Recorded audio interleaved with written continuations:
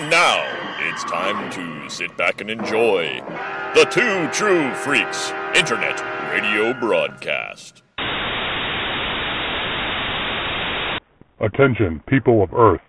Do not resist us. All who oppose us shall be annihilated. We command the most powerful army of monsters in the universe. They are sure to defeat your Earth monsters. All those who are hearing this are now under the control of the Earth Destruction Directive.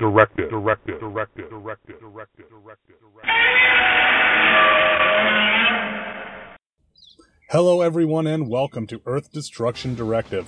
I am your host, Mr. Luke Giaconetti. As always, I would like to thank everyone for downloading and listening to the show today. And I hope everyone enjoyed our last episode where we took a look at Gamera vs. Jiger as we continued making our way through the Showa Gamera films. We also looked at Godzilla on the loose, shrunk down in Manhattan in Godzilla number 18 from Marvel Comics. We've got a great show for you today. We are jumping ahead from the Showa era all the way to the modern Millennium era with the film Godzilla Mothra Mechagodzilla Tokyo SOS all the way from 2003. In addition, we have the next issue of Marvel Godzilla, which is number 19, continuing Godzilla's New York adventure. But before we get to that, we have a little bit of news to cover. Up first, Rampage is coming to home media here in the United States on July 17th. Digital is a couple of weeks earlier on June 26th. All the typical formats, 4K Ultra HD, 3D Blu-ray, Blu-ray combo pack, DVD, the whole usual kit and caboodle. I did not get an opportunity to see Rampage in the theater. I really wanted to. It didn't work out for me.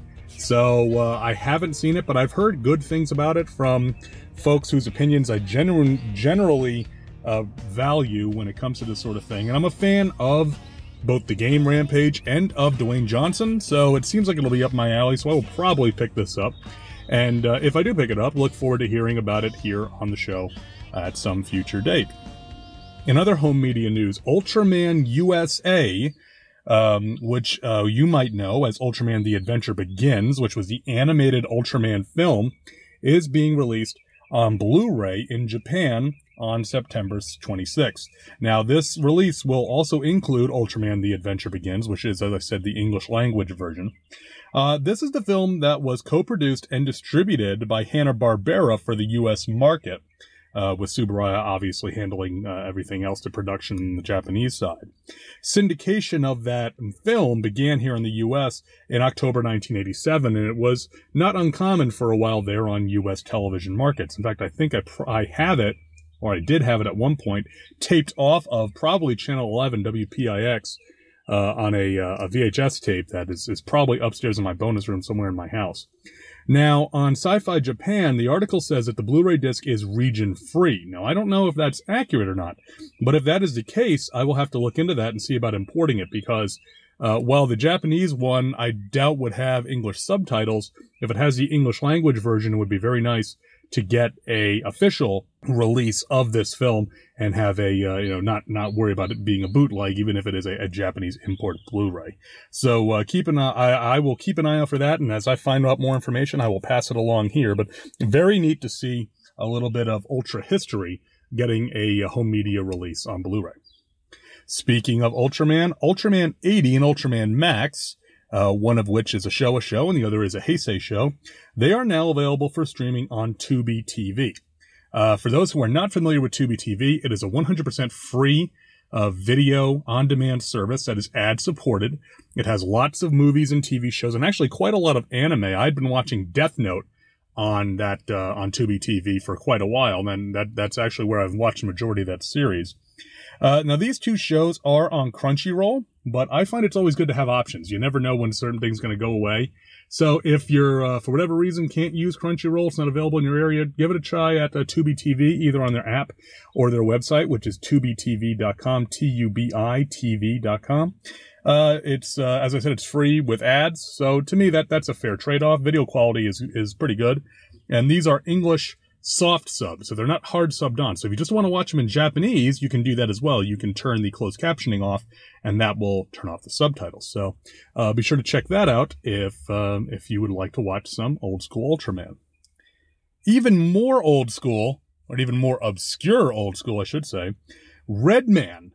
Now, you might be thinking, you mean the rapper? No, I don't mean the rapper Redman. I mean the giant hero Redman, who was a character from segments on an old Japanese daily children's show called Ohio Kodomo Show. And Redman was an alien who fought various monsters across 138 5-minute segments of this show. Now, having said that, the character Redman is being revitalized for a new comic series in Japan that is being published as an OGN here in the States. This comic is by Matt Frank, who you will probably recognize as one of the creators of various IDW Godzilla comics, and Goncalo Lopez, who is an artist I'm not familiar with. Now, if you go to nightshininginc.com/Redman, so Night, N-I-G-H-T, Shining, Inc., like incorporated, inc.com/Redman, you can order the original graphic novel plus other merchandise for Redman. This looks very neat. Redman didn't really have much of a story per se, so they're kind of fleshing out the character who is this, very aggressive monster hunting character and putting a new spin on it in the comics. I'm going to be checking this out. I'm not really sure what to expect. I've only now seen a few segments of Redman, and it's very much a stripped down, hero fighting monsters show. There's not any plot really, so I'm not sure what to expect, but it does look pretty cool. So please check that out, and I will put this link in the show notes so that everyone can jump over and check it out as well. In Gaiden news, I'm a little late on this one, but the 3 Toho vampire films from the 1970s, which were The Vampire Doll, Lake of Dracula, and Evil of Dracula, are now available on Blu-ray from Arrow Video under the title The Bloodthirsty Trilogy. This is a collection of the 3 films across 2 discs. This is the first time that these have been released here on home media in the U.S. There may have been a VHS release at some point of Lake of Dracula or Evil of Dracula, but they are long since out of print. This is the first time you can get them in digital format. This looks really neat. I've not seen any of these. I heard that they're crazy, kind of insane horror films. I remember reading a review in the Kaiju Review long ago, back in high school, about Lake of Dracula, and it's sounding absolutely insane. So I'm definitely going to be picking these up. Arrow Video does a really good job. They're kind of like Shout Factory. They do a lot of these kind of fanish genre releases, so I'm sure they'll do a good job on this.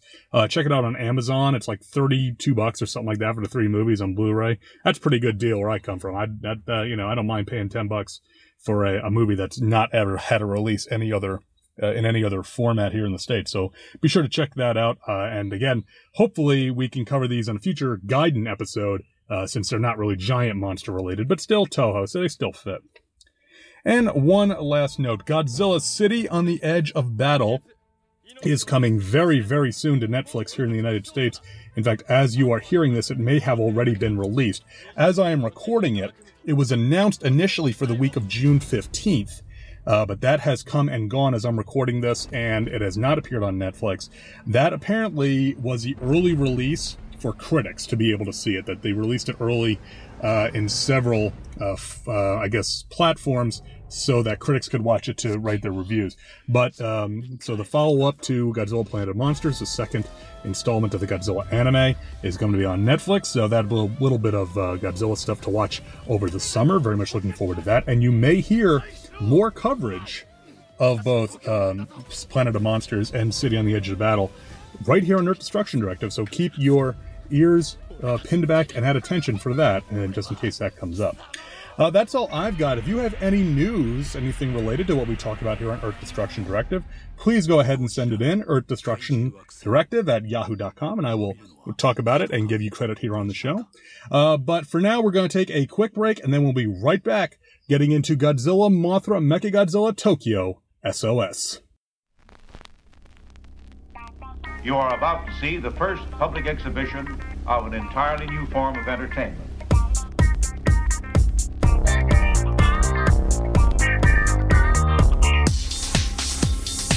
You You are about to see. You are about to see. Because you demanded it. It's Treasury Cast, a podcast devoted to the greatest comics format of all time, the Treasury Edition. DC, Marvel, Archie, IDW, and more, bigger than life. It's the Treasury Cast, part of the Fire and Water Podcast Network. Available on iTunes, Stitcher, and on fireandwaterpodcast.com.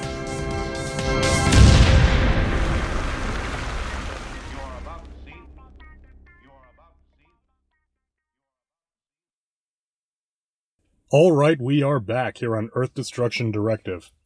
Godzilla, Mothra, Mechagodzilla, Tokyo SOS had its theatrical release on December 14th, 2003 in Japan. This was on a double feature with the Hamtaro movie, Hamtaro Ham Ham Grand Prix, which, near as I can tell, unfortunately did not get released over here. And, of course, like all the Millennium films other than Godzilla 2000, this never had a U.S. release. Our director is Masaki Tezuka. Our writers are credited as Masaki Tezuka and Masahiro Yokotani. Our music is by Mishiro Oshina. Our special effects are by Ichi Asada. And our producer is Shogo Tomiyama. And our synopsis today is adapted from Gojipedia, which you can find at godzilla.wikia.com. In 2004, Kiryu was undergoing extensive repairs following his battle against Godzilla the previous year. Mothra's twin fairies warned their old friend, Dr. Shinichi Chujo, that using the first Godzilla's bones as the basis for Kiryu was wrong, and that the taking of the original Godzilla's bones is what brought him back. And if they don't return them to the sea, then Mothra will declare war on humanity. They say that if the original Godzilla's bones are returned, however, Mothra will protect Japan from the current Godzilla. Dr. Chujo brings this to the attention of the Prime Minister, but the PM's hands are tied and he refuses to scrap the Mechagodzilla project. Soon the giant remains of the monstrous turtle Kamiobus are found washed up on the shore, and before long Godzilla, sporting a scarred chest from the previous battle, once again lands in Japan, headed straight for Kiryu. Mothra intercepts Godzilla but cannot overcome him as the two battle back and forth. Kiryu, repaired and sporting a new triple maser cannon in place of the absolute zero cannon, is deployed to help and evens the odds. However, Godzilla manages to knock out both Kiryu and Mothra. Meanwhile, on Himago Island, a pair of twin larvae hatch from Mothra's egg and rush to Japan to help their mother. While Yoshido Chujo, chief mechanic and Dr. Chujo's nephew, rushes to repair Kiryu, Mothra's larvae try to hold off Godzilla, and in the process, Mothra sacrifices herself to protect her children, bursting into a moth-shaped fireball. Just in time, Yoshido manages to repair Kiryu, but is trapped inside the machine as it faces off against its flesh and blood rival once more. They grapple, and Kiryu lands a powerful hit on Godzilla, stabbing him in the chest with a drill mounted on his right arm. Weakened by the attack, Godzilla roars in agony, and the larvae bind him up in silk. However, instead of killing Godzilla off for good, Kiryu chooses instead to pick up the battle-weary, trussed-up Godzilla and carry him off to sea. Thanks to this timely assistance from one of Kiryu's pilots, Asuza Kisaragi, Yoshido escapes and the two monsters plunge into the ocean together and sink beneath the waves into the Japanese trench. A post-credit sequence shows that the government still has more samples of Godzilla DNA harvested from 1954, and that new experiments are still taking place. All right, bit of an, kind of a interesting film here. It's kind of unique among a lot of its Millennium series cohorts. It does some things very different from the rest of that series. So why don't we get right into the notes? Now, Tokyo SOS is a direct sequel to the previous film, which is Godzilla X Mechagodzilla, known as Godzilla Against Mechagodzilla in wide home media release here in the United States. This is the only Millennium film to be in continuity with its immediate predecessor. All the Millennium films include some of the Showa films, at least the original Godzilla. Some of them include a few others. But this is the only one that's a direct sequel. Now, this is a bit odd, of course, because the Showa films kind of had a loose continuity, but not really. A few of them, specifically, ironically enough, the two Mechagodzilla ones are sequels to each other. And then the Heisei films, obviously, were all part of the same series and had decently tight continuity but across the films. But the Millennium films abandoned that, so it was interesting to see a direct sequel. And we'll talk a bit more about this at the end of the notes, where we talk about that post-credit sequence. Now, the story is credited to the director, Masaki Tezuka, and Masahiro Yokotani, as I said. Now, Toho commissioned several scripts to be written for the film, but evidently, Tezuka did not like any of them. And so, the story goes that he put together a treatment, essentially overnight, for what he wanted to do with the follow-up to his earlier film, and Toho approved it. And so that was, and then it was fleshed out into a full script. So that's how he ended up getting a writer's credit on this. Now, as we get into the movie, our first sequence involves Kiryu being repaired after the battle with Godzilla from the previous year.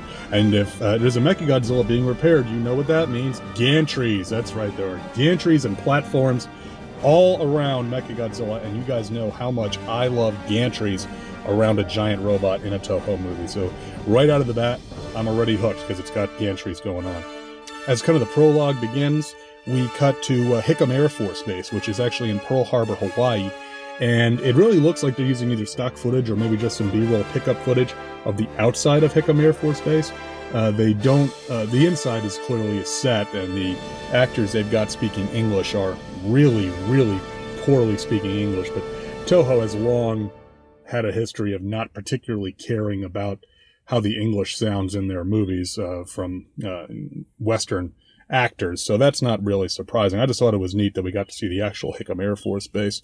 It's a Pacific movie, so why not include that? In addition to having the trope of using gantries on a giant robot, this film also uses a news broadcast to recap the events of the previous film and to get everybody up to speeding, just in case you didn't see that one. So, again, this is, something they would do sometimes in the Heisei films, but here in the Millennium films, they never really had to do it much because, there was no previous continuity to keep up with other than, Godzilla attacked in 1954 or whatever. So here it makes sense to do it. And, it's not, obviously having seen it, we know what the story is, but it's not so intrusive as to be ridiculous. You could theoretically just watch this one, although, again, with two films so tightly tied together, it doesn't really make a lot of sense.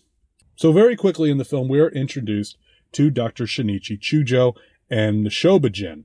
And this is one of the very interesting things about this film, is that in addition to being a sequel to Godzilla x Mechagodzilla, it is also a sequel to the original Mothra from 1960, to the point that Dr. Chujo is, once again, portrayed by Hiroshi Koizumi as he was in the original film. So I like that, because one of the things that was established in Godzilla x Mechagodzilla is that while the other Showa Godzilla films did not happen, the other Showa non-Godzilla films did happen. They specifically reference Mothra, and then they reference War of the Gargantuas, and later on this film they reference Space Amoeba, aka Yog, monster from space. So it kind of makes sense that Dr. Chujo would still be kicking around. And then the Shobijin, it's interesting is that they describe themselves as that the ones that the Dr. Chujo interacted with in 1960 were fairies from our family. Not specifically the same pair of Shobijin, but it is a relatives of the Shobijin from the original, which it does, since obviously the Peanuts are not portraying them here, it makes sense to do that since they look different, but they obviously their interaction with the Doctor has been passed down through oral tradition, and so they clearly they know who he is. They are the first time we see them, they are standing on a table in the Doctor's house. They are blue screen inserted on the table. It looks okay on the DVD. The visuals on this DVD are not great to begin with, so it looks a little rough, but that's how they would have done that in 2003. We're not going to get it like it was in the 60s, where they were going to do an optical or have them interacting on a giant set. So it's okay. It works well for the film, even though it's clearly the process of how they do it is pretty clearly obvious. The conversation with Dr. Chujo and his nephews has to do a little bit of rejiggering with the continuity as far as the events portrayed in Mothra. They do say that Mothra destroyed Tokyo, which is true in a sense, because the larva version of Mothra did go through Tokyo and tear down Tokyo Tower.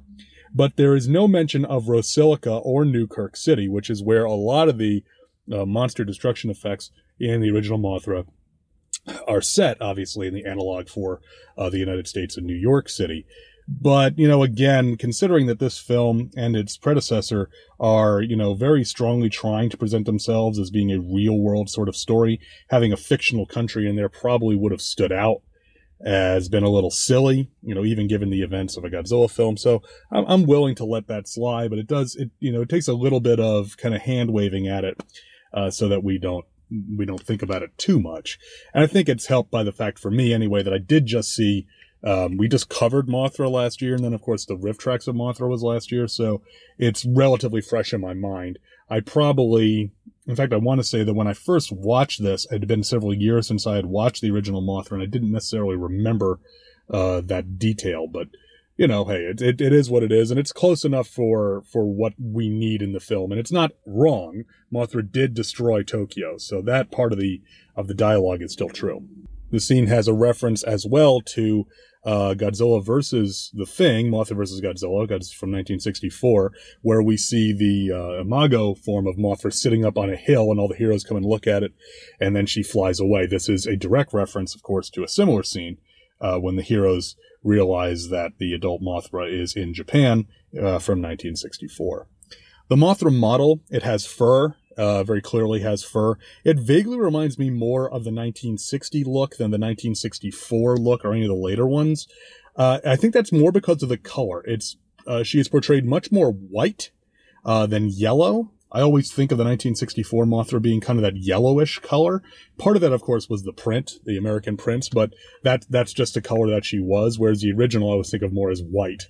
The model also has articulated legs, which is really nice. They're not just static like they were in the Heisei edition. The wings move pretty nicely. They have some sway to them, and by that I mean when the wings flap, you can see their actual motion of the wings. They're a flexible material. They're not static or sturdy looking, where they just flap up and down, kind of like, we saw that sometimes in the Showa era, or even like King Ghidorah's wings are shown just to flap as a static wing. There's no flexibility in the actual wing membrane or anything like that.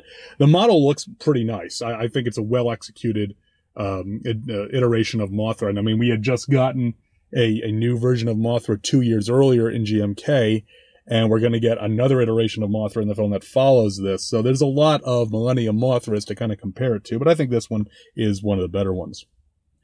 Back over to Kiru, we find out that the main gun that this thing had the last time, the Absolute Zero system, is gone. And one of the lead engineers says they need a massive diamond in order to power it, and as soon as they can get that massive diamond, they can install this Absolute Zero system and be ready to go the next day. Besides being an amusing bit of dialogue, this reminded me directly of the artificial diamond, which was used to create the fire mirror back in Godzilla vs. Biollante. There's something about giant diamonds that work well in, I guess, weapon systems on anti-Godzilla mecha. So that, I guess it's because that's not something that you can easily create or easily find, so it's a good, rare commodity to make your weapon out of, so that you can't easily replace it once Godzilla breaks it. I did think it was a bit odd that after they made such a big deal out of the Absolute Zero cannon in the previous film, it's dismissed here, and the Hyper Maser cannon that replaces it is not on the same level as a pure weapon of mass destruction like the Absolute Zero cannon is. I mean, if you remember in Godzilla x Mechagodzilla, the Absolute Zero cannon was portrayed as this awful, awful thing. And the Hyper Maser cannon here is kind of just an afterthought, so that he has a big main gun mounted in his chest. So that's disappointing that Tezuka doesn't, follow up on it, other than kind of giving us a downgraded version of the weapon from the previous film and not using it in the story at all, unlike the previous film. In Kiru's base, we get introduced to our younger main characters. This is Yoshido, who is Dr. Chujo's nephew and the chief mechanic. Akiba, who is the pilot and a real jerk. He's a typical, arrogant pilot, hotshot rocket jock type. And Asuza, who is she is a co-pilot, and it's clear that Yoshido's got a little bit of a thing for her, and she seems to have something for Yoshida. But, Yoshido, I feel kind of bad for him in this. He can't win for losing because he's pulled in all these different directions. He has his sense of duty to repair and maintain Kiryu, and he feels a lot of pride in that. He's, you know, he's really good at his job. But then he's got, you know, his uncle telling him that, no, we have to shut down the project and, you know, throw Godzilla's bones back in the sea. And, you know, then he's got Asuza, who's giving him grief because he's only interested in machines and not, you know, doesn't pursue her. It's like, what? That doesn't make a whole lot of sense. At one point, Asuza actually says to him, Yoshido, you love only machines. And, you know, my first thought was Jack Bond. You know, loyal listener, Jack Bond. I'm sorry, that was uncalled for, but, you know, Jack does love his mecha. So, you know, but Yoshido, he's the main character and he's pulled in all these different directions. So you would think that we'd feel sympathetic for him, but he's kind of just waffles on all of it. He commits a lot, mostly just to being the mechanic. That's the one he chooses. So he's not a supremely sympathetic character, despite his relatively sympathetic setup. In fact, while at the base, we run into Akane Yashiro, who you'll remember was the main character from Godzilla X Mechagodzilla. She was the MG pilot who started out as a Maser tank operator, and they had that horrible incident during Godzilla landing that she ended up getting a lot of her teammates killed, and that was kind of, GXMG was as much her story as Kiryu's about her redemption. It's a nice continuity nod. Unfortunately, she's gone way too fast. She's really in just... basically she and the rest of her pilots are going on a training exchange to the United States. And so they're having a little bit of like a reception for them. And then she runs into Yoshido in the bay with Kiryu. But she's only in the movie for about 5 minutes, all told. It's one of those things I've often said that, you know, you should never in your film remind your audience of a different, better film they could be watching instead. And Akane is a much more complex and interesting character than anyone in this film. So it's kind of, you know, it's hard to put her out there. At one point, she says that Kiryu doesn't want to fight, which is interesting because, well, again, a lot of GXMG was her connection with Kiryu and the two of them kind of forming a bit of a bond. And Yoshido counters this with, well, Kiryu never finished the job. And it's very odd because Tezuka does not seem all that interested in exploring this characterization in the film, which was really the strength of the previous film. Now, again, the previous film wasn't perfect, but that was what I thought was the strongest point of it, was the characterization of the humans. Whereas here, Tezuka seems to just want to get to the action as fast as possible. So the portrayals of our human cast are just not that interesting. And that's really one of the real strong downsides of this film that I found during this watch through. Speaking of getting to the action, we go from here to the discovery of the carcass of Kamiobus on the beach. Kamiobus, of course, doesn't get to move, being dead, but it is a nice update of the big extending neck turtle that we saw in Space Amoeba, aka Yog Monster from Space from 1970. What's interesting is that there is dialogue that name checks Dr. Mio and Selgio Island, which are one of the characters and the setting from Space Amoeba. So it's not just it is specifically the events of Space Amoeba and not just a random Kamiobus. Now, the story that I have always heard is that this role of this dead monster washed up on the beach was originally going to be Anguirus, and that Toho said, no, you can't kill Anguirus. That will make fans very upset because Anguirus, though, despite being not exactly a draw money-wise, is a very popular monster with the fan base, and that if they killed Anguirus, this was going to really upset some viewers. So they subbed in Kamiobus. And I have to agree, this is a good call. While it would have been neat to see a Millennium version of Anguirus, since we were denied seeing a Millennium version of the character in what ended up being GMK, I agree, having him been dead would have been a poor choice for one of their most beloved kind of secondary heroic monsters. So good call on that one. And it is neat to get Kamiobus because it does give an opportunity to bring in Space Amoeba, whereas with Anguirus, you know, the only films that Anguirus appears in, he never appeared on his own. So it's like, okay, well, does that mean Godzilla Raids Again is in continuity, or does that mean that Destroy All Monsters or Godzilla vs. Gigan? So it makes more sense from the type of world that they've established in these two films to have it be Kamiobus rather than Anguirus. After the discovery of the corpse of Kamiobus, we get a scene of Godzilla fighting the Navy out at sea. Very typical Toho stuff, which they are very efficient at putting together and shooting.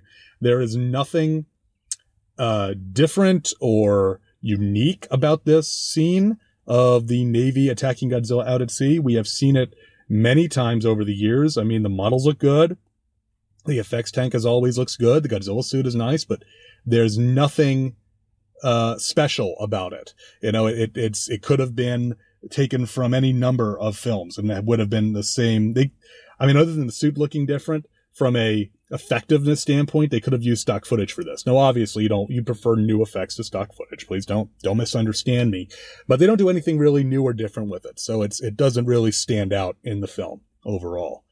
Now, when Godzilla makes landfall at Shinagawa, this I did like, because a plot point is made earlier that Shinagawa, which was the location of Godzilla and Kiryu's fight in the first film, is still in ruins and is being reconstructed. So the construction and renovation work is ongoing when Godzilla lands. So we see buildings that are just frames. We see construction vehicles, cranes, obvious that work is undergoing, but it's not rebuilt. I thought that was a really nice touch. That's not something you see. Typically when the monster lands, it's in a harbor city or whatever that is obviously operating.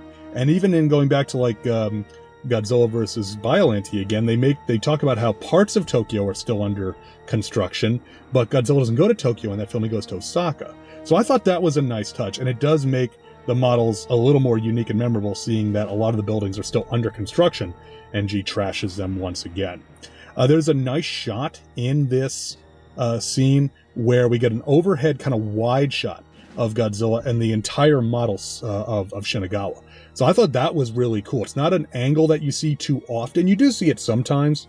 I think there's a few times in the Heisei era where we get similar shots, but I liked it in that it showed kind of the scale, both the scale of the model itself, but also the absolute size of how big this scale model city was relative to the size of Godzilla. So I thought that was a nice shot as well.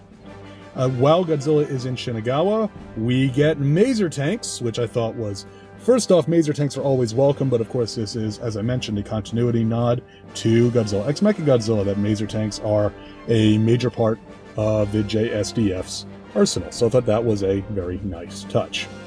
So after Godzilla makes landfall, Dr. Chujo's grandson, who is, I don't know, maybe about 10 or so, we see him make the Mothra symbol from desks at his school in the parking lot. This is, they do set this up. This is a callback to them painting the Mothra symbol on the airstrip in the original Mothra. So I thought that was a nice touch. This is the main reason why this character is in the film, I think, is for this scene, and then to be rescued by Dr. Chujo and then have to get, basically get trapped in some rubble at some point. He doesn't serve much other purpose, but it's a nice callback, and it's very neat seeing all the white tops of the desk forming the Mothra logo in the parking lot of the school. I thought that was visually I liked that, and again, it's a nice callback to the previous film. This brings Mothra into the fight against Godzilla. Now, Mothra here, there are some parts where she is presented in CG, and her wings look really nice in the CG. She's got really deep, flapping, nicely moving wings here, which is always nice to see. Now, again, I harken on this a lot, but I'm always reminded of Godzilla vs. Mothra 92, which has those really just unimpressive flapping wings, but they seem to pay more attention to it here, both in the model work and the CG work. She does use her Hurricane Force winds, which is nice. Typical flying monster from Toho has to, create hurricane-style winds. This is just standard stuff, but it's well done. And the destruction that is wreaked on the city model is nice. We get things being toppled over and cars flying around and stuff. We also, in this scene, get the first real instance in the film. We see it a little bit before this, but a nice spotlight on the cable-driven head puppet for Godzilla. You can see that it's a puppet just from the range of motion, but you can see him kind of reacting to the hurricane winds and all the stuff being blown around. It's nice work. It's interesting because you don't think so much. Obviously, with Godzilla, the main thing is suitmation, but the advances just in the ability of the puppetry work, even going back to like Godzilla 85 and those early Heisei films, really helps a lot, because you get a lot of personality from a simple cable-driven puppet that you can't get from like a suit, a head on a Suit Nation suit. And I say cable-driven, I mean, it's more than likely animatronic, given that this is 2003, but it's the same basic effect. You've got servos and everything inside that allow it a range of motion that you couldn't get from a head that a suit actor has to wear. Interesting scene in this fight. Mothra at one point sneaks up behind Godzilla and grabs him by the back of the neck with her legs and then flies and then throws him. And we see Godzilla just kind of skidding along the streets, knocking things down and going along. You don't often think of Mothra as being strong enough to grab Godzilla and throw him along like a bowling ball, but obviously a monster god can do just about whatever she wants.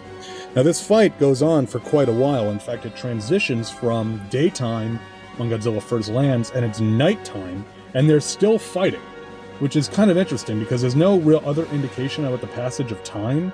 We don't get any news updates or anything like that, so this fight's just going on for a long time. It's just both from a amount of time in the film and from a real-time situation. As the battle rages on into nighttime, Mothra changes to using her poison scales. Again, callback to Mothra versus Godzilla from 1964. In fact, it is specifically called out as a weapon of last resort. I think the exact phrasing is used in the Japanese version of Mothra versus Godzilla. So, clear, obvious callback, makes sense. That there's one of many such references back to previous Mothra appearances in this film. Our next Mothra reference comes soon after this, as we cut to what I would have thought, and in fact in my notes originally I wrote as Infant Island.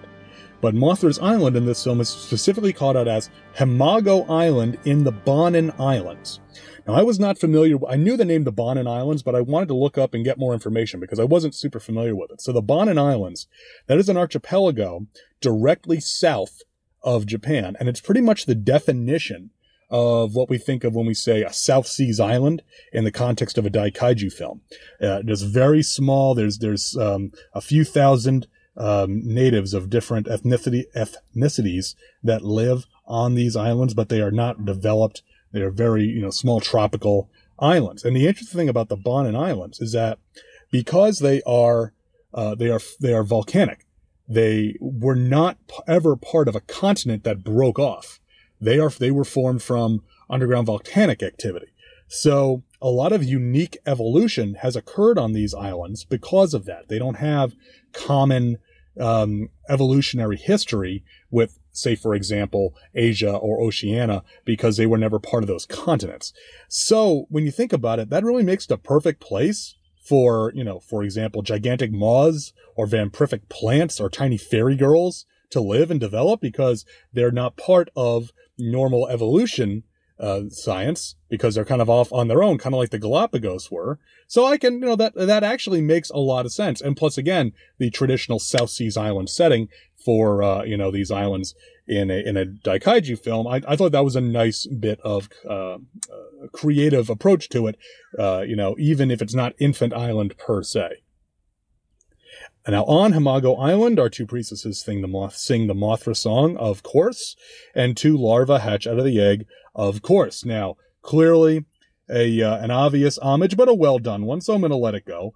This was not quite the 40th anniversary. This was the 39th anniversary, 2003 versus 1964, but, close enough for government work. And the story does take place in 2004, so it would have been the 40th anniversary of Mothra vs. Godzilla. So, and that whole, all that stuff of Mothra vs. Godzilla is so iconic for the character of Mothra that if you're going to make a sequel to Mothra, it makes sense to reference those in there as well. Back in Japan, Mothra and Godzilla are still fighting. So this fight has again been going on for hours now. There's a very cool scene here where Godzilla actually breathes his atomic breath into the poison scales, and it's like a bomb going off. It explodes like they dropped a bomb right on the two of them right there in the center of the city. And there's just a massive explosion and fireball, and it leaves just devastation all around it. Now, Godzilla survives this, of course, but I thought this was a very, very cool visual, and I very much liked this bit of Godzilla, setting off the poison scales like a bomb. So at this point, Kiryu is finally reassembled and scrambles, makes landfall.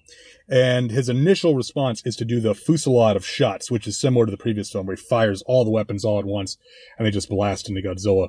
This sequence of that is done better because if you remember in the last film when they were doing that, Godzilla looked really stiff, almost as if they didn't have anyone in the suit. It's almost as if it was just a prop suit that they were blowing up all the pieces on, and it looked really unconvincing. Here, it's handled better. We see the Godzilla's reaction to the various weapons that blast into him. Mothra ends up getting wounded by the atomic breath, but actually saves Kiryu. Now, of course, an hour ago in the film, Mothra had threatened to attack mankind if Kiryu was not returned to the sea. But that plot point is completely forgotten by this point, because whatever plot about Mothra attacking humanity is just jettisoned. I mean, it's I don't know if we were never supposed to take it seriously or if something got left on the editing room floor, but now Mothra, whose priestess said that Kiryu was an abomination, is now fighting Godzilla with Kiryu. And I understand that Mothra said that, the priestesses said that Mothra would defend Japan against Godzilla, but it seems like they've got this a bit muddled here, that Mothra's motivation doesn't seem to be as sharp as one would expect from a character like Mothra. The battle is back and forth. At one point, the arm unit on Kiryu is damaged, so they jettison it, and it actually crushes a police car, which is kind of funny. Godzilla ends up using a tail chop and tail chops Kiryu right through a building. And Godzilla ends up getting suplexed and thrown by Kiryu. There's a lot of good back and forth action. I mean, the monster action in the last act of this film is top-notch stuff. Don't get me wrong. The effects are good. The monster battles are well choreographed and well put together. So that part of the film works really well from just a straight action standpoint. Then we get a great combination attack from Godzilla where he uses a tail sweep to sweep Kiryu off his legs, and as he's down, blasts him with the atomic breath. I thought that was really pretty cool. And a nice use of a combination style attack and using both the physical and the ranged weapon attacks. It's not like some of the Heisei films where it's just beams back and forth. During the fight, the larvae eventually show up, having swam from the Bonins, and Mothra shields the larva from Godzilla's atomic breath and dies in a fiery explosion. Now, interestingly here, the eyes on the larva are blue when they first hatch and when they first arrive. But once the imago of Mothra is killed, their eyes change to red. So just got real. That's, of course, not much of the different colored eyes that the larva Mothra had in the Showa era. And one of the larvae grabs a tail and bites onto Godzilla's tail and goes for a ride up and down, of course, because we're continuing our homages to 1964. Now, while all this has been going on, Yoshido's been kind of having his own adventure of trying to get to the scene of battle to fix Kiryu. He gets a ride from a military jeep, and then he takes a motorcycle through the underground and gets a hint from the Shobijin for where to climb up. And unfortunately, this whole sequence, it's very disconnected. It doesn't really feel organic with what's going on with the monsters, and it really slows down the action. Now, there are multiple different ways you can handle the balancing of the monster plot and the human plot. One of the ones that I like, and going back to a lot, is Ghidorah the Three-Headed Monster, where the two plots don't drive each other, but events that happen in one directly correspond with events that happen in the other. So, for instance, they're going to kill the princess in Ghidorah, and then Rodan drops Godzilla on the power lines, and the power gets cut off before they can kill the princess. We do get some of that here. We'll see that very shortly when Yoshido is trapped in the Mechagodzilla and can't get out because the access hatch ends up getting deformed and he can't open it. So there is some of that, but this whole thing of him getting there, I don't know, it doesn't really do it for me. And I said, it really slows it down, especially when we've had such an action-heavy, long sequence of monsters fighting already in the last act. Plus, there's also the simple fact that he has to walk around inside of Kiryu, I should say, is pretty much the same thing that Akane does in the previous film. So it's not even that original. He's doing something different. He's actually making repairs and pulling out, circuit boards. And it's one thing where he calls into the rest of the crew, the mechanical crew, and says, I need circuit diagrams. And they all jump to work pulling out the diagrams and all that and telling him where to bypass things. So that was nice. But it's very similar to what Akane goes through, but we just don't have the emotional connection to Yoshido that we did to Akane. As is a tradition in Godzilla films, they destroy the Diet building. Very nice to see landmarks of Tokyo getting smashed up, and Tokyo Tower also gets destroyed. So that's 2 for 2 on recognizable Tokyo landmarks appearing and then being destroyed. Towards the end of the fight, Kiryu breaks out the spinny drill hand, always a popular weapon for giant robots, and goes right into G's chest wound. And it's interesting because when we see the wound, they target it immediately and start attacking it. So I do like that there is some internal logic to how they're trying to beat him by using the fact that he was wounded in the previous fight. The hyper maser then fires up, and again they're just blasting him in his chest. This triggers Kiryu's memories, and I guess it's Godzilla's scream, howling in pain that triggers Kiryu's memories again. And once again, this was the major plot point in the previous film, is that Kiryu has these inherited memories from Godzilla's bones. It's here, I think Tezuka's assuming that we've seen the last film because there's no explanation given, but that's okay. They've given us enough of this that we know that it's G54's bones in there and all that. So now, unlike the last time, this does not drive Kiryu into a rage, which is probably for the best. While Kiryu was kind of locked up because now Kiryu's in control and the pilots have no control whatsoever over him, Godzilla is silked up by the larva because, once again, we need more Godzilla 64 references. And it's again, nicely done, but it's like, okay, I mean, I get it. It's all homages to stuff that's come before, but it doesn't do much for me. It's like the original that's a cool scene because it's unique. When they, even when they recycled that to web up King Ghidorah, in a year or later in 1964, they did it differently. They had Mothra on the back of Rodan, and Godzilla was there. Here, it really is, with the two of them, the two larvae shooting silk. It's Godzilla webbed up in silk. So it's a little on the nose, even for an homage. Kiryu, as I said, is in control, grabs Godzilla and flies off. There's a very, it's pretty cheesy, to be honest, where I know Yoshida is still trying to get out, and so Kiryu puts a message on the screen that says sayonara, but it's sayonara written in English. I don't know if this was a pickup for maybe on American media release or international release, but because I watched this on DVD in Japanese with in English subtitles, and we'll talk about those in a minute. But why would it be in Romanized? Why wouldn't it be in kanji? So that was a little odd to me. It would have made more sense to me to have it in kanji and then have a subtitle to tell us it said sayonara. So that's kind of corny. And then Kiryu and Godzilla crash into the sea.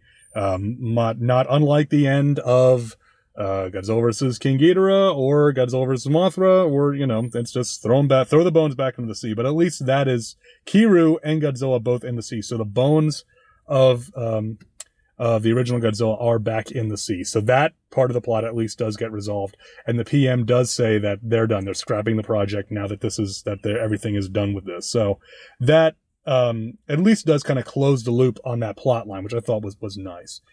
The Shobijin give us a little moral that says that life has to be lived in the time nature allows, which, okay. I mean, it's a reasonable thing. They say several times that, the living may never touch the bones of the dead. And I understand that to me makes more sense in the context of the first film, just because they don't do a lot with it in this film. This film is more about the action than it is any of the more intellectual aspects of the plot, or the spiritual or metaphysical aspects of the plot. So it's a nice enough coda. And then we get the post-credit scene, which is just a simple shot of a refrigeration unit that is showing us Godzilla DNA that was harvested in 1954. And then we get a announcement over the PA system that the biogenetics experiment is beginning and that everyone should be in their places because it's beginning. This was the teaser for the planned third part of what was to be a trilogy. And the rumored title for this was Godzilla x Godzilla, with the understood plot to be that they were going to use this Godzilla DNA to not create a new Mechagodzilla, but instead to clone Godzilla 54 and have for the end of the 50th anniversary have the modern Godzilla fight the original Godzilla. And it was going to be Godzilla x Godzilla. That did not happen, obviously. Now, the reason why that did not happen is that this film sold a very poor 1.1 million tickets, which was continuing the downward trend of these films all throughout the 2000s, even with Hamtaro. Now, one of the reasons that Toho put these Hamtaro films on there was that Hamtaro was more popular than Godzilla. So the idea of pairing their two biggest stars together to try and draw in more eyeballs did not work. And so the decision was made to scrap the sequel, and Toho instead moved forward with what would end up being the very radically different film, Godzilla Final Wars in 2004, which put the series to bed for a few years in an attempt to let public interest build back up in the character. And part of the fallout from Final Wars, of course, is what led to Legendary eventually making their Godzilla film. And even what's interesting is, again, of course, despite the success of the Legendary Godzilla film, Toho's still developing their own Godzilla films at the same time. So kind of the end, definitely the beginning of the end of the era here for the Millennium films, and kind of a changing of how Godzilla would work going forward. Now, overall, it's a very competent, very well-made Godzilla movie, but really nothing particularly stands out about it as new or different or exciting. It's very much in line with the previous film, but that film handled all the characters, including the monsters, a lot better. And so we were more invested in the characters than we are in this one. Ultimately, Tokyo SOS seems a bit unnecessary and almost perfunctory. It's kind of just going through the motions in some of it. It has a lot of action. It moves along at a very brisk pace for the first two acts. Things slow down a bit in the third act, again, with Yoshido's bits really kind of gumming up the works a bit. There's and that hurts the momentum of the story, which is unfortunate. If things are a little slow in the first reel and then they pick up, that's one thing. But, moving quickly at the first two acts and then slowing down at the end, that's a tougher hurdle to get over. The character is just not as engaging as I said. And, Yoshido and Dr. Chujo are just not on the level of a character like Akane, where, I was invested in Akane's story and I wanted to see what happened to her, and I wanted her to earn her redemption. And so her earning that over the course of the film kept me very interested as a viewer. We just don't get that with Yoshido. He's just not on the same level of emotional depth or characterization that Akane was. Ultimately, it's a good movie. It's worth watching. It's, I think younger viewers would absolutely eat up all the monster stuff, but it's got some pretty obvious flaws in it. So it's probably for the best that they didn't make. As interesting as it would have been to see Godzilla x Godzilla, I don't know how it would have turned out. Now, whether you like Final Wars or don't, and frankly, the gamut of opinions goes from one end of the spectrum to the other on that film, it was something different. It was not, another film in this style. So there's something to be said for that. Now, if you would like to watch Tokyo SOS, you have some options.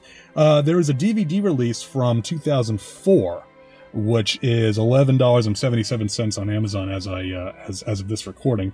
Video presentation is decent, not great. The early nighttime scenes show the disc age. There's a lot of grain. In fact, there's a lot of grain throughout the entire film. But it looks good. It's certainly not these, super clean discs like we see nowadays. But if you want to watch the movie, it's a perfectly good option. There is a Blu-ray double feature along with Final Wars, which right now is $12.94 on Amazon.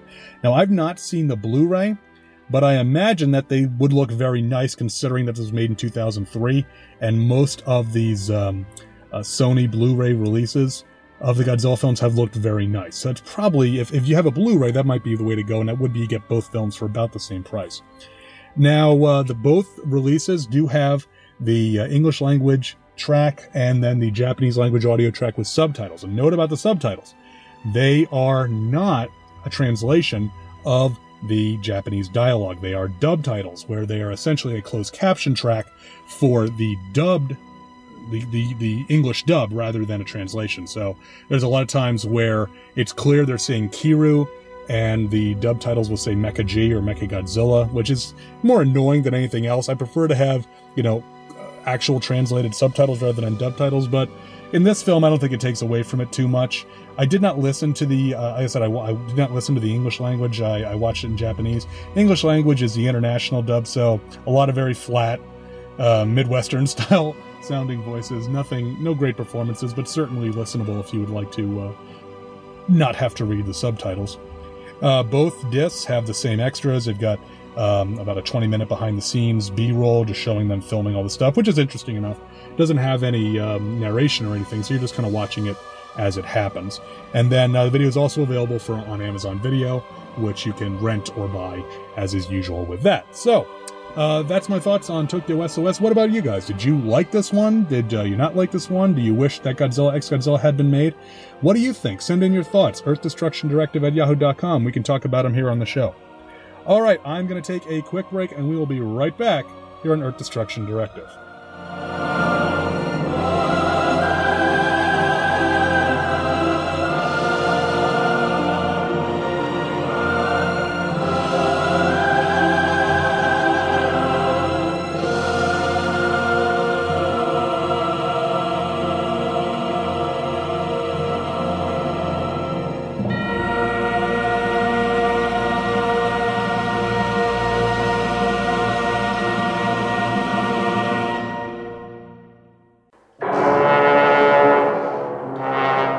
Eons passed. A monstrous hybrid of land and marine reptiles was sealed into a state of suspended animation, slumbering through the fall of dinosaurs and the rise of man. But, awakened by an undersea nuclear test, the creature returned to life, now breathing the fires of radiation. Stan Lee presents Godzilla, King of the Monsters.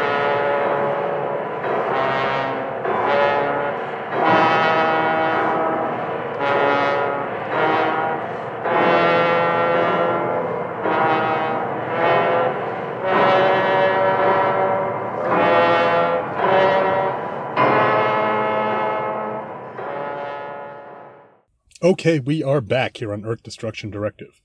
Marvel's Godzilla number 19 is cover dated February 1979 and was released on or around October 31st, 1978.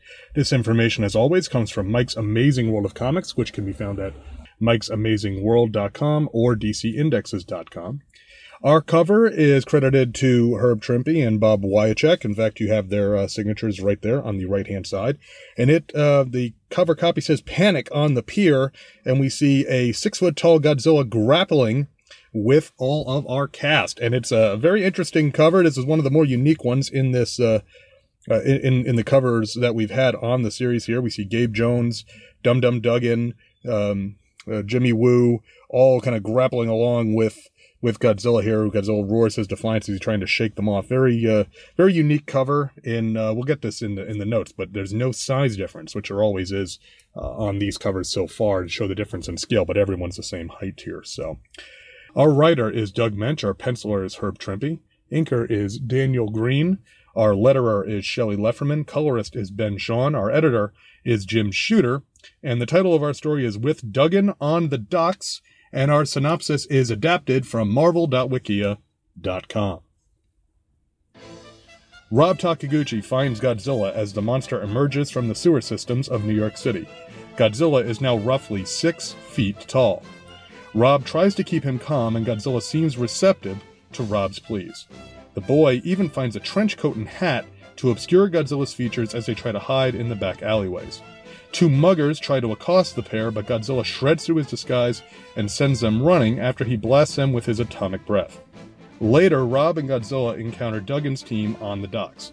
Duggan tries to fire a tranquilizer dart, but Gabe Jones, believing that Duggan is firing an actual live round, spoils his shot.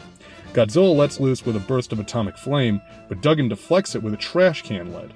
He then picks up a polearm and rushes the monster, but Godzilla easily disarms it. Failing that, Duggan tries fisticuffs, but Godzilla backhands him, sending Duggan sprawling. Gabe leaps upon Godzilla's back, but this too proves to be a poor tactic. Godzilla snaps his head forward, sending Gabe flying over the ledge. While the monster's attention is focused on Jones, Duggan attacks from behind with a dropkick. Gabe climbs back up onto the dock, but Godzilla grabs him with both claws and pitches him into the water. Turning, he punches Duggan in the face, knocking him to the ground. Godzilla lumbers off into the night, and Rob screams, "Come back!" But the monster doesn't heed him this time. Godzilla is loose and alone on the streets of New York. A look of consternation crosses Duggan's face as he realizes that the Pym particles' shrinking formula is quickly wearing off. Godzilla is growing bigger. Next issue, get ready for a night at the museum. P.S. Your congenial tour guides will be none other than the fabulous Fantastic Four.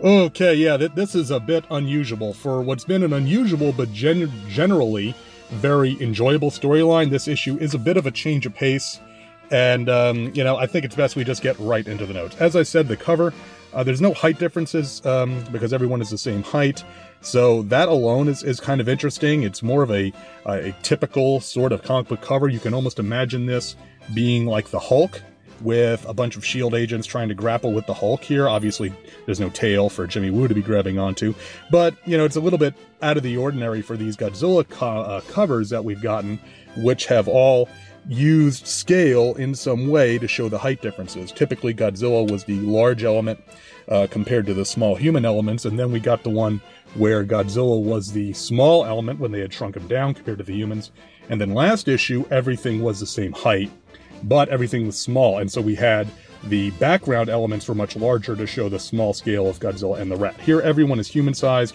so, even though it's a common layout for a cover, it's unique amongst the ones we've gotten for Godzilla. On page 1, where Godzilla and Rob meet on the street, what I like here from Trimpe is all the detail. Once again, I've said this for all the issues set in New York, there's been some really excellent detail work. Here we get the details on the street, including some trash in the gutter and the sewer. We get all the buildings have some nice architectural detail. There you see the aerial antennas on some of the roofs. Remember, this is 1978, so very common to see the aerial antennas to pull down television and radio signals in the city. So I thought that was a real nice touch. It's a nice scene setting. We also get a Cadillac rolling by, a big late 70s Cadillac with the flat headlamps on it, so I thought that was a nice touch as well. It really does sell the scene as being in Manhattan when you get the little detail touches like that.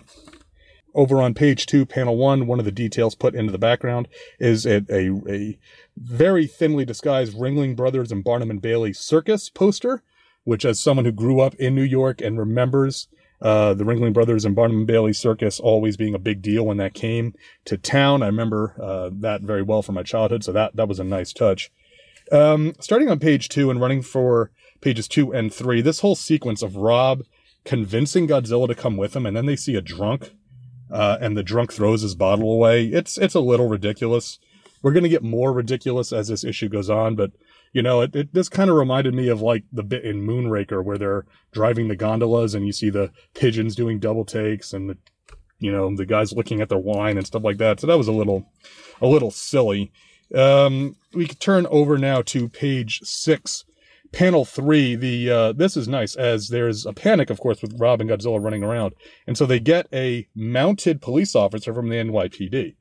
Now, those folks who have never been to New York may not, may know this, may not, but a mounted police officer, especially in the 70s, would have been a fairly common scene in Manhattan. So again, more local flavor from Mensch and Trimpe in their depiction here of a mounted police officer who gives chase to Rob and Godzilla before they escape through an alley. So I thought, again, that was a nice touch. Every time I see a mounted police officer, I always think of Wade Boggs riding the horse after the Yankees won the World Series. What year that was? It was in the 90s, and it was the horse that belonged, of course, to a mounted police officer in Yankee Stadium. Over on page 7, we catch up with the rest of the team.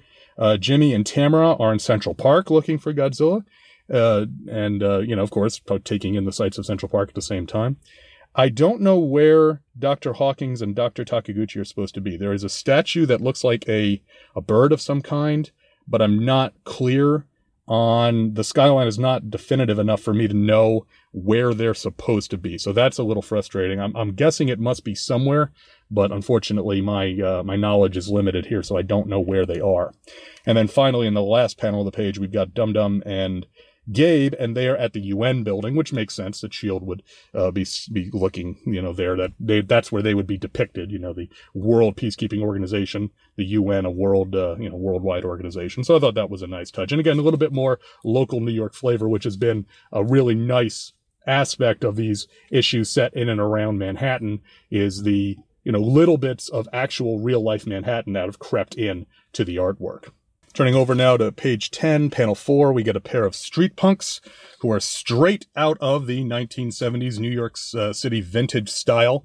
This is any good exploitation movie from the 1970s set in New York would have punks very much like these two. And of course, they are a racially diverse group, as we have one white guy and one African-American guy, of course. So I liked that touch. The next panel, we see Godzilla wearing a trench coat and a hat. Yeah. I don't like this. It's one thing for Ben Grimm to be wearing a trench coat and a hat. It's one thing for Raphael, the Ninja Turtles. Godzilla, no. And especially the way Trimpe draws him. His arms are too small.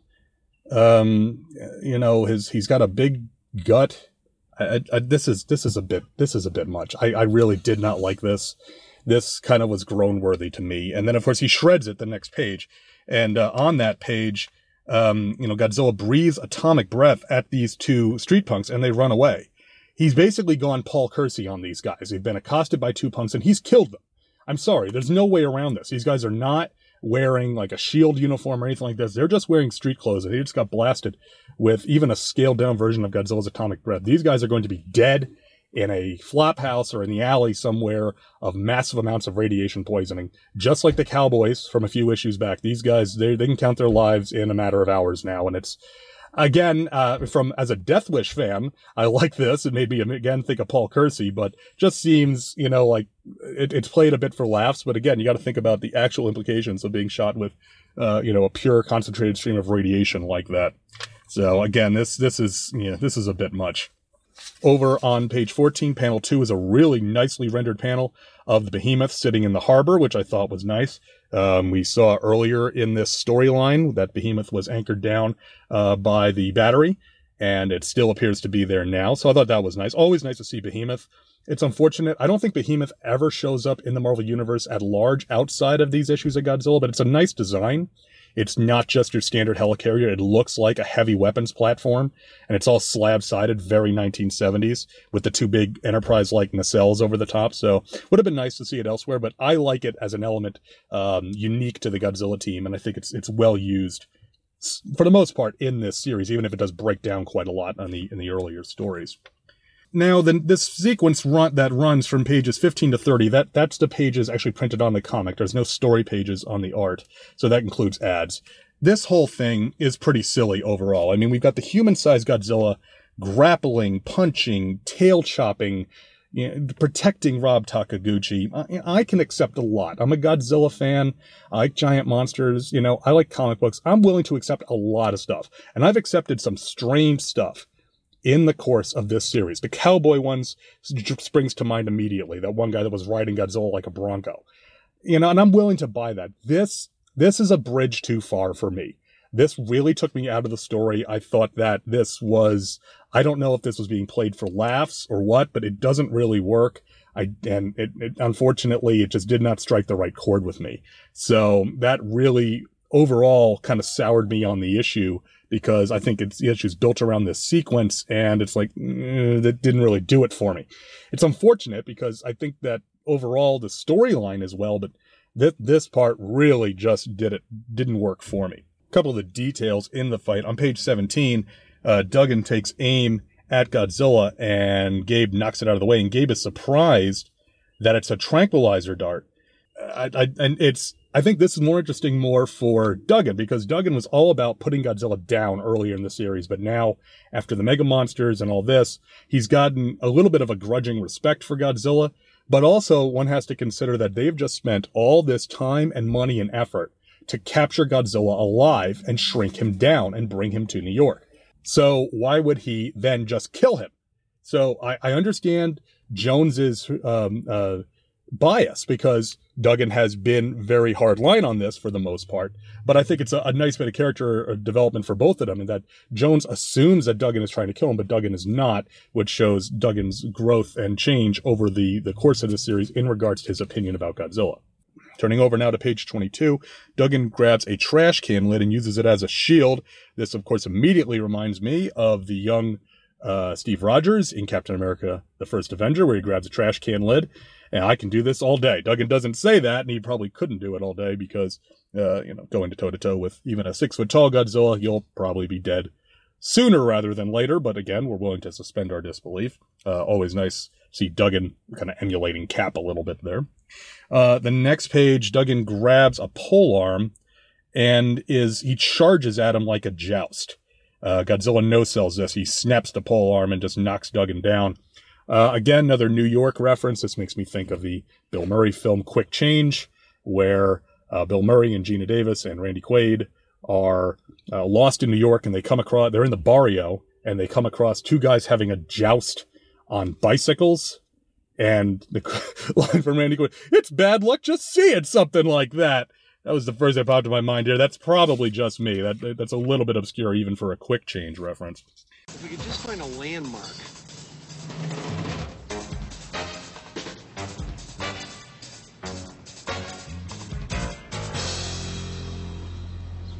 Ask this guy.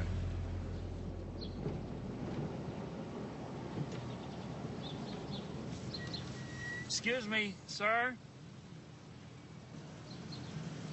Sir, excuse me.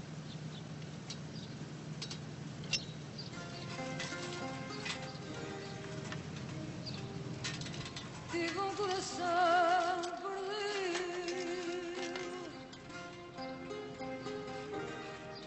Ay, que mudara encontrar. Tengo un corazón perdido. Ay, que mudara encontrar.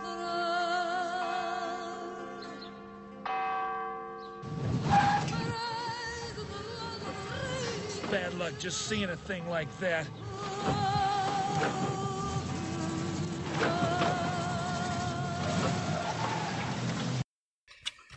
Over now onto page 26. Gabe Jones jumps onto Godzilla's back, and clearly Godzilla falls victim to the idea that any character from an Asian country in a comic book knows martial arts, because he immediately shoulder throws him right over the top with a judo-style throw.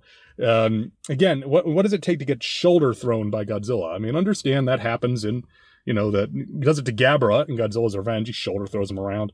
But I don't know. There's something about this where they're both all human size, that this is just a little strange to me. And I mean, it's funny. It's odd, but it just didn't work from a dramatic standpoint when I was reading the issue. Page 27, Duggan does the Captain Kirk two-legged drop kick. The sound effect is chud. Now, interesting to note, this is 1978. This is a full 6 years before the movie Chud was released. So I cannot imagine this is an intentional reference, but hey, you never know. The Chuds do not appear in this story that I am aware of. I mean, I suppose they could pop up sometime later on in the series, but I doubt it. But Chud, always fun to see a goofy sound effect like that has a kind of double meaning. Over now to page 30. Godzilla has had enough of Gabe's crap and presses him over his head like the Ultimate Warrior and throws him into the drink. And that is, again, just one more thing. The panel of this just looks so odd, with Godzilla pressing him above his head and Gabe kind of flailing in defiance. That it doesn't work for me. I'm sorry. The art is fine. It's just overall, I never didn't buy into it. Page 31. Finally, Rob Takaguchi has all the feels once again. "No, Godzilla, come back, come back!" And he's crying and all that. He's all upset. Because, he had got Godzilla back, and once again, S.H.I.E.L.D. screws it up, as is kind of been the story of this series overall. But, again, I'm willing to work with Rob here, because he put himself out there and got Godzilla back after he inadvertently caused his escape. So, and then S.H.I.E.L.D., of course, didn't listen to him, and, didn't even listen to each other, because ostensibly it may have been possible for Duggan to put Godzilla to sleep with the tranquilizer dart. That's a big assumption, that it would make it through Godzilla's hide. But, S.H.I.E.L.D. was trying to capture him non-violently. And, they didn't listen to each other, and it caused a fight, and Godzilla escaped. So I can understand Rob's emotions here. Rob, who put himself out there and was the one to fix the problem, and then S.H.I.E.L.D. screwed it up again. So you do kind of feel for Rob in this instance. One little thing, though, with Godzilla now once again loose in New York and no one knows where he is, we are absolutely no better than we were back at the cliffhanger of issue number 17. We're essentially at the same exact point, except Godzilla's a little taller now. He is at large in New York. No one knows where he is. So ultimately, his fight against the sewer rat and then this issue don't advance the story other than Godzilla has grown a few feet taller. Ultimately, if Godzilla had escaped at 6 feet tall at the end of issue 17, we could jump right into the next issue and it wouldn't have impacted anything. That happens sometimes. It's just usually I think of that more in the modern or even into the 90s sense where we're just kind of pacing things along rather than on a Bronze Age issue where things tend to advance issue to issue. Very silly concept here, Rob Takiguchi smuggling Godzilla back to S.H.I.E.L.D. and then Godzilla fighting with S.H.I.E.L.D. at human height. It's the premise for the entire issue. And so since the concept for me is very hard to swallow, that makes the overall issue hard to swallow and something of a disappointment. I have to ask, is this marking time with what I was just saying about the ending of this issue, essentially resetting us back to the end of 2 issues prior? Was the writing on the wall that they had, bought their next license for a year and that the end of the series was going to be at issue 24? That was this Mensch kind of marking out, okay, I want to do this number of issues for this part. I want to do this number of issues for this part, and just kind of pacing themselves out so they could tell the remaining stories in the issues that they had. Again, I don't know that. That's speculation, but it certainly feels that way. Reading the issue now, knowing that the end is only 5 issues after this. There's only, issues 20 through 24, and that is it. I'm very eager to see the Fantastic Four in the next issue. We've had a fair amount of Fantastic Four coverage on this very podcast due to their connections with the Shogun Warriors. So I'm interested to see the FF again. Always happy to see the first family of Marvel, and especially in the 70s, and especially interesting Doug Mensch writing the Fantastic Four when he would, of course, go on to write the Fantastic Four after his tenure on both this book and on Shogun Warriors, as we covered way back. We did FF number 226 with the final appearance of the Shogun pilots.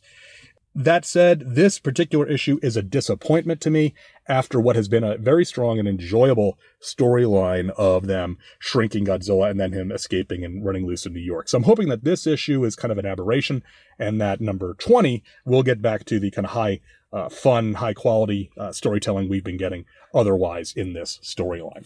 Let's take a flip through the issue and see what we got here. Do want to say that I actually, when I originally read this issue, I read it out of Essential Godzilla, which of course this issue is collected in, as all 24 issues are.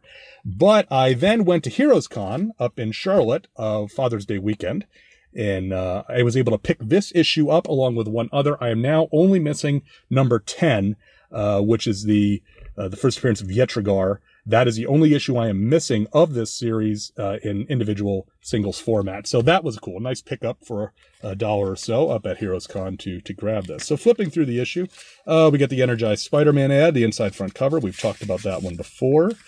We have a house ad. They came from inner space. The Micronauts are here. I've never read the Micronauts. The toys were before my time. I know there's a lot of people have a lot of affection for them, but I've never been able to really get into them compared to the toy lines from the 80s that I grew up with and thus am more familiar with. We get Crossman air guns. I can't imagine them ever allowing them to advertise an air gun nowadays. Another Marvel house ad. Behold the Marvel Galaxy of Superstars.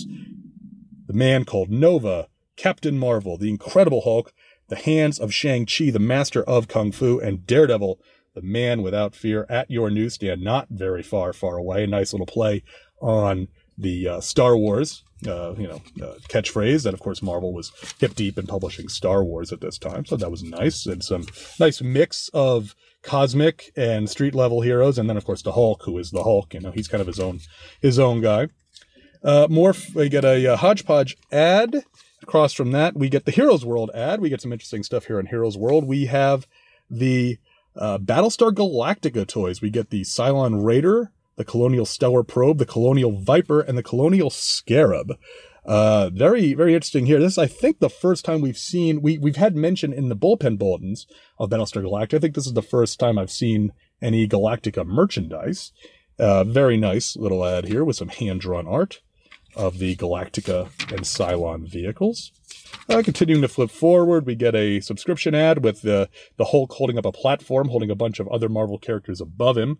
On top, we get, Spider-Woman, Nova, Daredevil, The Vision, Jean Grey. I guess was she Phoenix at this point? Yes, she was Phoenix at this point. Captain America, Iron Man, The Thing, Thor, Spider-Man, Luke Cage, the Black Panther, Ms. Marvel, and Howard the Duck.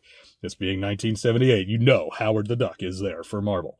We get the Godzilla-grams, and this is let's see. There's a special note where they ask about the why there has not been consistent letters pages, and the answer is especially due to that even though the 95% of the time the letters page has been assembled, typeset, and pasted up for the issue, but due to a shift in printing schedules, our printers have been getting the books on the presses without waiting for the letters pages. And they said they've gotten that straightened out, and they hope to continue to see the letters pages going forward. We got a couple of praising letters here, and one of them, this is from Gregory B. Teed of Stockton, California. He's got a very interesting story here. He tells about when he's away at school, I'm guessing in college, I would guess. He says, when I'm away at school, a small but loyal crowd gathers at my room once a week when I return from the newsstand with the latest batch of comics. And invariably, 1 week out of each month, some guy will browse at a pile, look up at me with incredulity, and say, why on earth did you buy a comic about Godzilla? Rather than try to explain, I tell him to read it, and nobody ever asks twice. I think this is a nice letter. And later on, he actually, he predicts that it would be great to see some of the Avengers appear out of costume, and he specifically name checks Hank Pym. And he says, all right, Greg, knock it off and come clean, huh? You ain't fooling anybody. You're psychic, right? How else to explain you hit the button on the nose forecast of Hank Pym's guest appearance sans superhero suit in number 17? So I thought that was nice. And then we get a letter here from Charles Steinbrück of Newark, New Jersey, praising the Mega Monster War, which was, I thought, a really high point for it. And they actually hype in their response to Ken Yano's letter that he also put over the Mega Monsters issues, that he goes, they tease that Godzilla will appear with Devil Dinosaur. So that is coming up in a couple of issues' time, the crossover between Godzilla and Devil Dinosaur, which I've been very much looking forward to. Big fan of Devil Dinosaur, as we have mentioned here on the show as well. And one other letter from John Strickler of Manhattan, Kansas.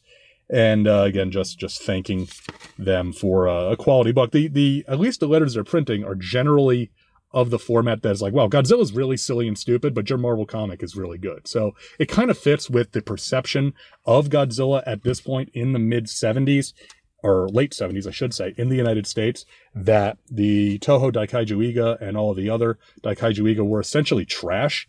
There was a huge amount of pushback in like Famous Monsters and other genre magazines when they ever covered Japanese film, that a lot of letter writers would get very upset with them because they did not think that they deserved any merit whatsoever, and that they were seen as basically just disposable kids junk.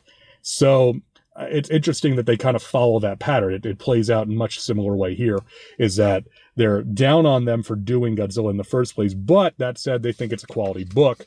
So at least they made something out of it. So it's interesting to see that. Hopefully we'll get additional letters pages as we round out the rest of the series. I'll get a house ad for Pizzazz featuring Spider-Man. Another subscription service house ad. Oh, we get a full-page house ad, for action, drama, thrills, and much more. Doug Mensch and Mike Zeck bring you the hands of Shang-Chi, the master of Kung Fu. So 2 house ad appearances for Shang-Chi, the master of Kung Fu. I'm glad this series is finally getting reprinted. For a long time, my understanding was they couldn't reprint it because of the Fu Manchu elements that were licensed, and thus Marvel could not reprint them. But want to say in the last couple of months, we've gotten or maybe just a solicitation for, I don't know if it's been released yet, a epic collection of Master of Kung Fu. So very cool on that. Some good Bronze Age action adventure chopsocky type of stuff. Continuing flip through, we get the bullpen bulletins, and who appears in the bullpen bulletins once again? But that's right, Shang-Chi, master of Kung Fu. So they clearly were pushing this here, which I think is really nice. Let's see, we talk about the Eagle Awards, talk about Spectacular Spider-Man featuring Frank Miller. We get talk name check of Ms. Marvel, Howard the Duck. So kind of the general comings and goings here on the bullpen bulletins page. And then Stan's soapbox is He talks about the difference between editorial approach between our competitors and Marvel, and basically breaks down to that he always believed that Marvel was writing about real people first and then superheroes second, which is, we've seen this type of column from Stan before. Kiss a Milestone. The 4 Face albums are on the inside back cover. Paul Stanley, Gene Simmons, Peter Criss, and Ace Frehley. And the back cover is Lego Expert Builders. We've seen this before. And then in addition to featuring, Godzilla, this comic also features, in a hostess ad, my favorite superhero, the invincible Iron Man, in a comic entitled An Irresistible Force, that goes a little something like this. This baby will knock over the gates of the Van Ness mansion easy as an ordinary car knocks over a trash can. Then we knock off the mansion, right, boss? But soon, an irresistible force will meet an immovable object. Iron Man's in our way. Not for long. High Torque's car and I are evenly matched. Strength won't make the difference. Strategy will. In this case, Hostess Twinkies Cakes. Hey, thanks! Delicious golden sponge cake. Creamed filling, too. I was just ready for a snack. While you're busy eating those great Hostess snack cakes, I've been busy, too. I guess that wraps up my career in crime. Maybe we should trade the car for some more Twinkies Cakes?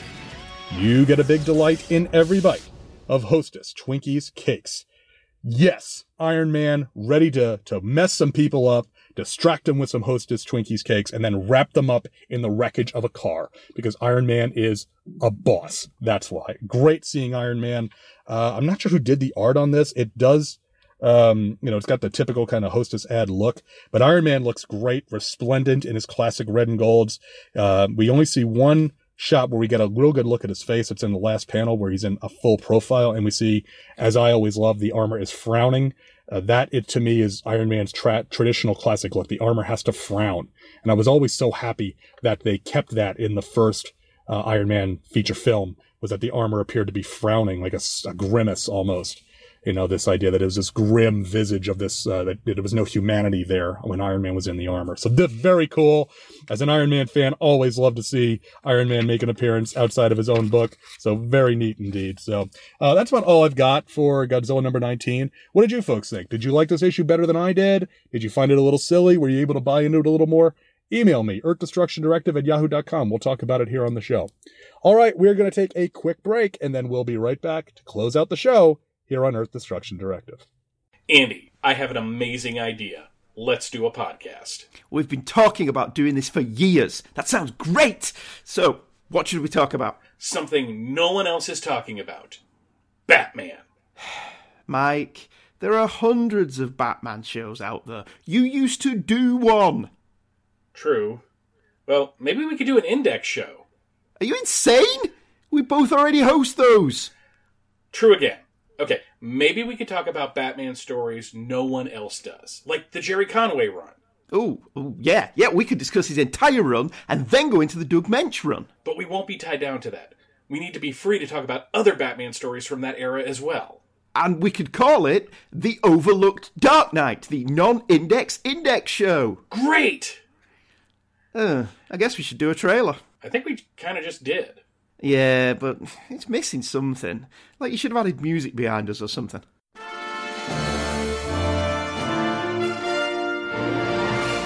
Andy, I have an amazing idea.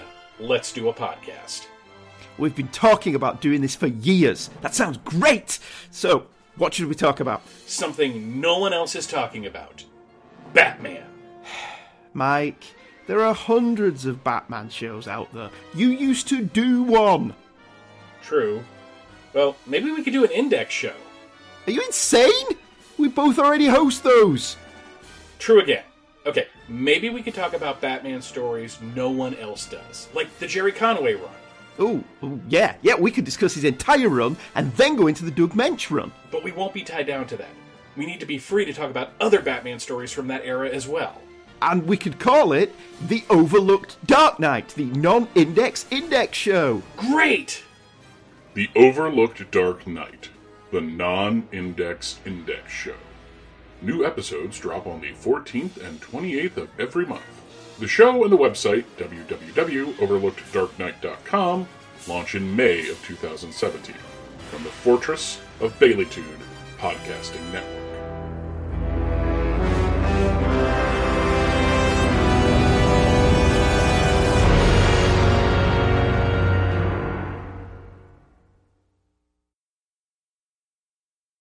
All right, we are back here on Earth Destruction Directive.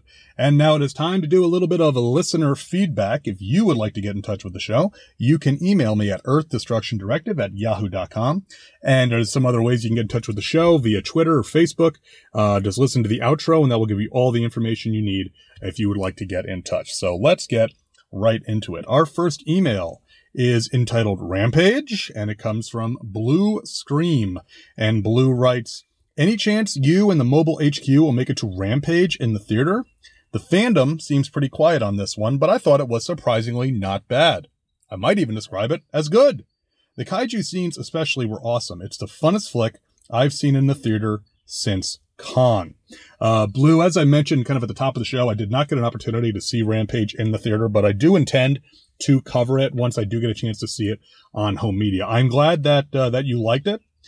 Fun is a good adjective I like to hear when it comes to a Daikaiju film like Rampage, where it looks like a lot of fun from the trailer. So I'm glad that it translated to being a fun movie-going experience for you, and hopefully I will have a similar reaction to it. Blue continues, P.S. As long as I'm making unreasonable requests, how about covering Charlton Comics' Gorgo? If the titular monster doesn't sell you on the series, the Ditko artwork should. Added bonus, the magazine fell into public domain, so you can read it free in full color with ads at the Digital Comic Museum. There have been some quality reprints as well. Now, I absolutely intend to cover the Charlton Gorgo. You may recall, last year at some point, I had teased that we were covering a mystery project with a mystery guest. Now, that, I'm going to say, the project was both the film and the comics for Gorgo. Now, I'm not going to say who the mystery guest was going to be because it was a scheduling issue, is why we didn't get a chance to record it. And I'd still like to do it at some point, so I'm not going to reveal who the mystery guest was going to be. But I think if you think about it, you could probably, use your detective skills and figure out who I'm referring to.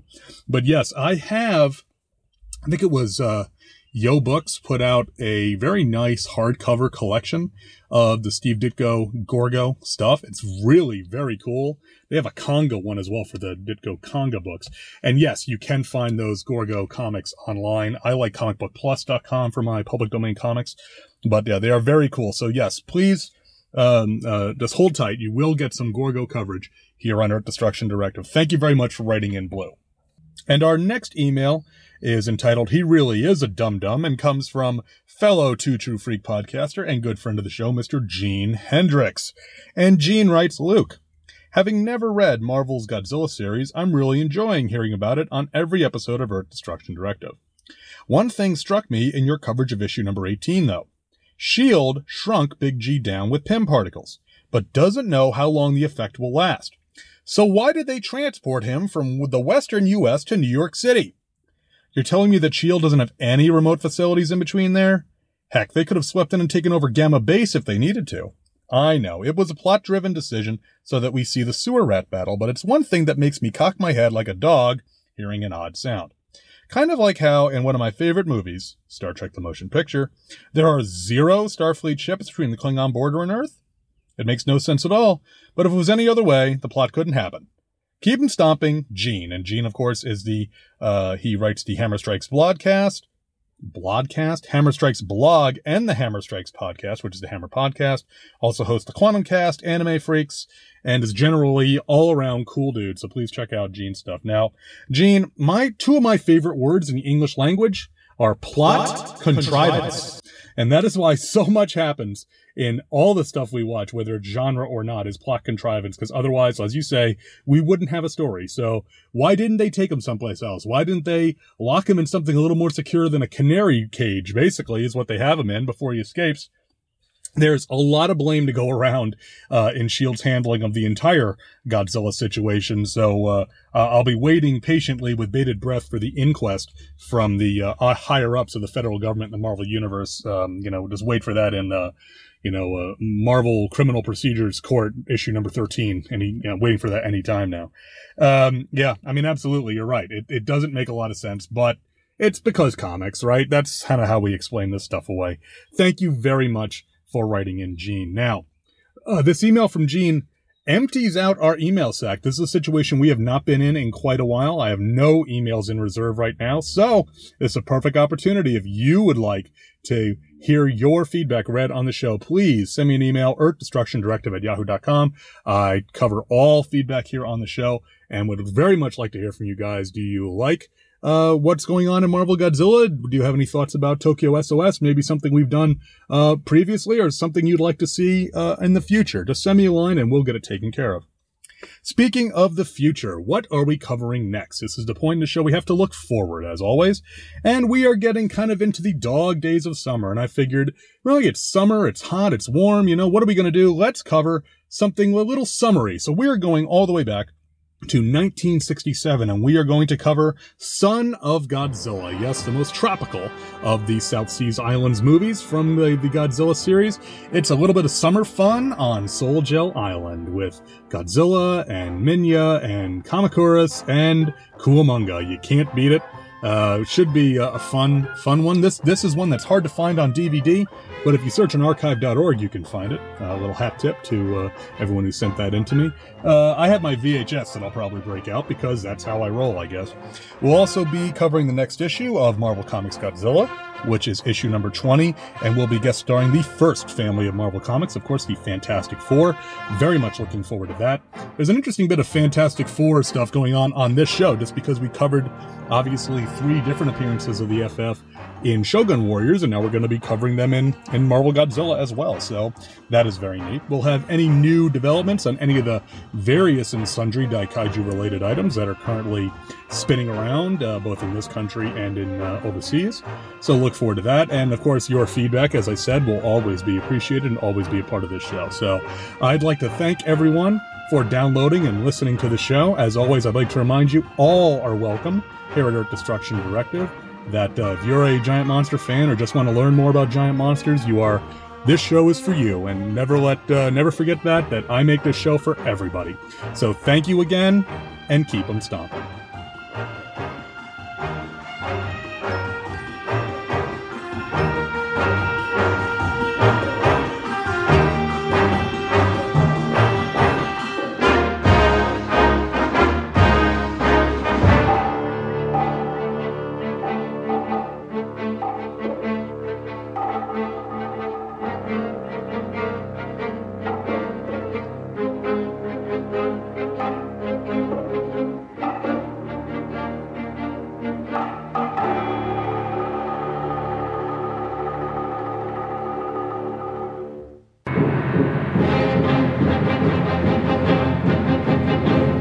This has been Earth Destruction Directive, a Daikaiju podcast, produced and created by me, Luke Giaconetti, as part of the Two True Freaks Internet Radio Network, available at twotruefreaks.com.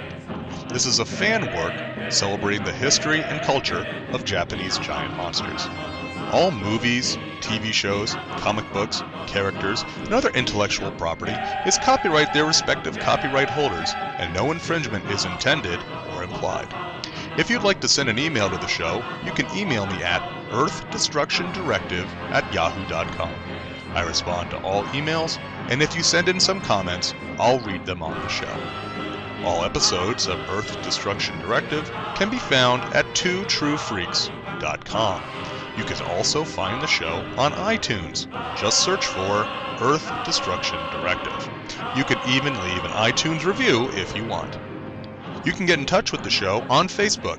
Just search for Earth Destruction as the first name and Directive as the last name.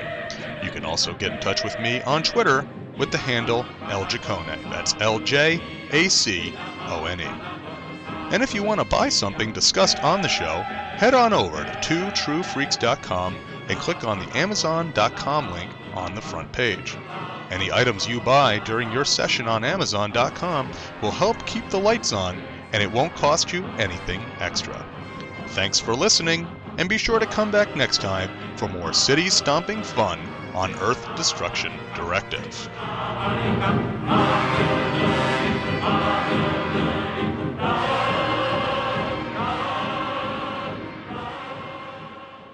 tune in next time to hear the crusty old podcaster from Oklahoma say, "There's a WTF moment if I ever saw one."